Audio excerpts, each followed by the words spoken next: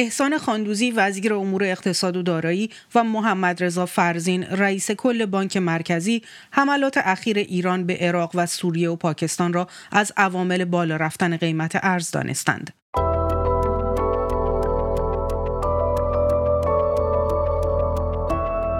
سلام، من بیتا آذری هستم با برنامه دیدگاه. قیمت سکه در ایران در شرایطی روند صعودی را طی می‌کند که روز 4 بهمن دومین حراج شمش طلا در مرکز مبادله ارز ایران برگزار شد. روزنامه دنیای اقتصاد نیز علاوه بر تحلیل‌هایی مانند ناامنی‌های نظامی در منطقه و دریای سرخ به احتمال بازگشت ترامپ به کاخ سفید اشاره کرده و به احساس ناامنی اقتصادی در میان سرمایه‌گذاران ایرانی توجه کرده است. در دیدگاه با رضا غیبی روزنامه‌نگار اقتصادی همراه می‌شویم تا نگاهی داشته باشیم به تحولات ارز در این روزها و تأثیر آن بر معیشت مردم.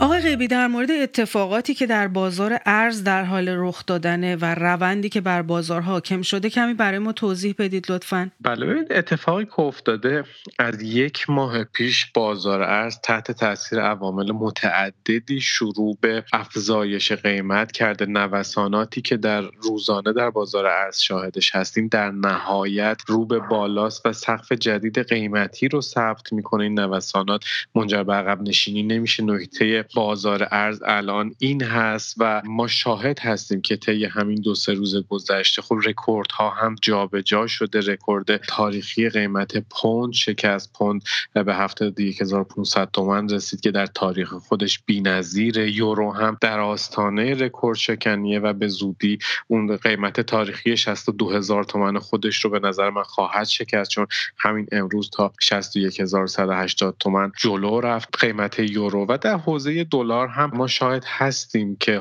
این روند آهسته و پیوسته کماکان ادامه داره. امروز برای شاید بشه گفت 1 ساعتی قیمت دلار تا 56,250 تومان هم رفت و بعد از اینکه کانال 56 تومان رو دید مجددا به کانال 55 تومان برگشته و هنوز بازار بسته نشده. ولی نکتهش اینه که این لمس کانال‌های جدید این پالس رو به ما میده و این پیام رو میده که در روزهای آتی کانال‌های قیمتی یکی پس از دیگری فتح خواهند شد. آنچه که امروز مسلمه بازار روند رو به رشد خودش رو حفظ خواهد کرد و عوامل بسیار زیادی هم در اون دخیلن. چه عواملی روی بازار تأثیر میگذارن آقای غیبی؟ آیا همه عوامل تأثیرگذار از جنس اقتصادی هستند یا مؤلفه‌های دیگری هم وجود داره که بر بازار ارز تأثیر میگذاره؟ عرض کردم بازار ارز تحت تاثیر عوامل متعددیه. بخشی از این عوامل اقتصادی هستند. مثلا در حوزه اقتصاد اتفاقاتی که ما در بازار بورس و سهام شاهد هستیم، ریزشی که در شاخص‌ها هست، خروج پول و سرمایه که از این بازار داره شکل میگیره، خب بخشی از اون برمیگرده و در بازاری مثل دلار خودش رو نشون میده، ایجاد تقاضا میکنه. این برمیگرده به سیاست غلط و نوسانات و عدم مدیریت درستی که در بازار سرمایه اون بخش صورت میگیره که تأثیر خودش رو این ور داره نشون میده. در بحث تزریق ارز و تأمین به موقع ارز از سوی بانک مرکزی هم مطرحه. بانک مرکزی به مشکل تأمین ارز خورده. اون ادعایی که هی مطرح میشد، روش مانور داده میشد بر مبنی بر تثبیت نرخ ارز و توانایی دولت و رئیس جدید بانک مرکزی پس از علی صالح آبادی که مدعی بود میتونه این کار رو بکنه، امروز نشون داده که اون هم به پشتوانه ارز پاشی بوده و وقتی منابع کم میشوند، وقتی ورودی ارز به کشور محدود میشه، اون توان از مدیریت گرفته میشه. بنابراین مدیریت ابزار محور است، نه برنامه و فکر محور. ابزار هم چیزی نیست جز پول این مملکت و این مردم که به صورت ارز پاشی در بازار و حتی طلا و سکه پاشی شاهدش هستیم که بتونن مقطعی بازار رو کنترل بکنن. در حوزه سیاسی هم عواملی داریم. مثلا همین تنشی که در غزه شکل گرفته، جنگی که راه افتاده به واسطه حمله تروریستی حماس و ادامه اون در 3 ماه گذشته، یا حمایت ایران از شبه نظامیان در عراق، در یمن، در کشورهای مختلف و مشکلاتی که داره به وجود میاره از حمل و نقل دریایی گرفته تا مناسبات منطقه، اینها هم تاثیرگذار هست. بازیگر جدیدی در عرصه سیاست هم در حوزه اقتصاد ایران تاثیر خودش خودش رو میذاره به اسم انتخابات آتی ریاست جمهوری ایالات متحده که هر چقدر شانس دونالد ترامپ برای حضور در انتخابات و پیروزی در انتخابات پیش رو بیشتر میشود، تأثیر اون در بازار ایران مشاهده میشه، ایجاد نگرانی میکنه به واسطه بازگشت ترامپ و تشدید تحریم هایی که میتونه انجام بده. تمام اینها در بازار ارز ایران، در اقتصاد ایران تأثیرگذار هستند و تنها نکته‌ای که در اقتصاد ایران تأثیر ندارد برنامه‌ها و وعده‌های مقامات جمهوری اسلامی.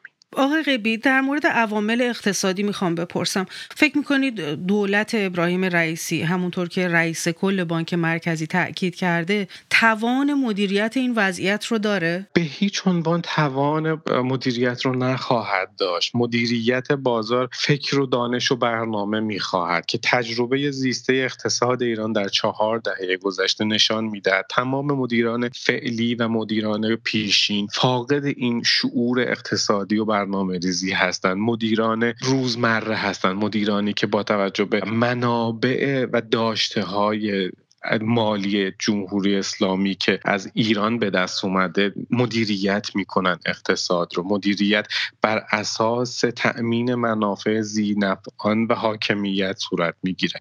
وقتی یک سیستمی فاقد دانش و صلاحیت است، به هیچ عنوان حتی با در اختیار داشتن ابزارهای لازم هم نمیتونه اون مدیریت رو شکل بده. مدیریتی هم که ازش دم میزنن و ادعایی هم که میکنن، عرض کردم، منبعث ناشی از بحث‌های روزمره هست. ما با ارز پاشی در حوزه بازار ارز، با دلار، با طلا پاشی و سکه پاشی در بازار طلا و سکه میخواهند و به طور مقطعی میتوانند قیمت‌ها رو تثبیت بکنن، اما در بلند مدت اتفاقی نمیفته. همان گونه که چندین تن طلا در دوره روحانی وارد بازار شد و ذخایر طلا ایران کاهش پیدا کرد، همان گونه که ذخایر ارزی کشور وارد بازار شد برای تثبیت و باعث از بین رفتن ذخایر ارزی کشور شد. عرض من در حوزه مدیریت جمهوری اسلامی به خصوص مدیران اقتصادی اینه که اینها فاقد صلاحیت و دانش و شعور اقتصادی لازم برای مدیریت کشور هستند و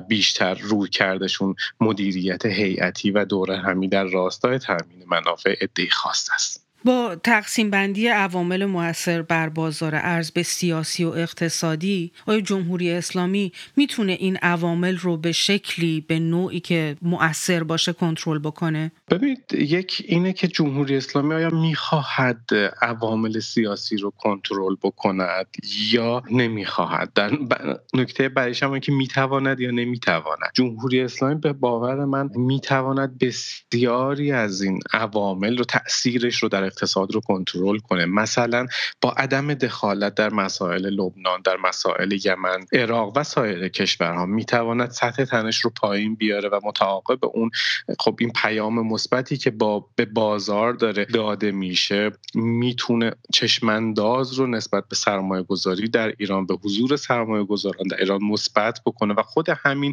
در حوزه سرمایه گذاران داخلی فارغ از سرمایه گذاری خارجی میتونه یک روندی رو ایجاد بکنه که یک نشاط رو به اقتصاد و به توسعه کشور برگردونه، اما نمیخواهد. نکته بعدیش هم اینه که یک بحثی هم هست به عنوان نمیتواند این که یک حلقه های قدرتی در درون خود همین جمهوری اسلامی و در کشورهای دیگر هستند که منافع اونها در گرو ملتهب بودن سیاست‌های جمهوری اسلامی و جهان غرب با ایران هست که میتونه منافع اونها رو تضمین بکنه و اونها اجازه نمیدن. اگر یک عقلانیتی در فرض محال که محال نیست، اگر جمهوری اسلامی به یک عقلانیتی هم برسد که بخواد به سمت تنش‌زدای حرکت کنه، باز یک حلقه هایی از قدرت و یک لایه های پنهانی در درون این سیستم وجود دارن که اونجا مقاومت ایجاد خواهند کرد و اصلا عزم دولت و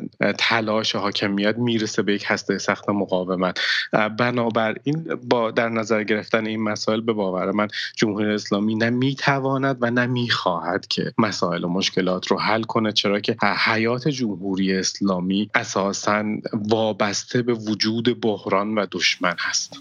آقای غیبی، با تمام صحبت‌هایی که کردیم من فکر می‌کنم اصلی ترین سوال و دغدغه برای مردم وضعیت اقتصادی باشه، به خصوص قیمت ارز به عنوان مهمترین عامل تاثیرگذار روی قیمت کالا و خدمات. شما چه ارزیابی از این وضعیت دارید؟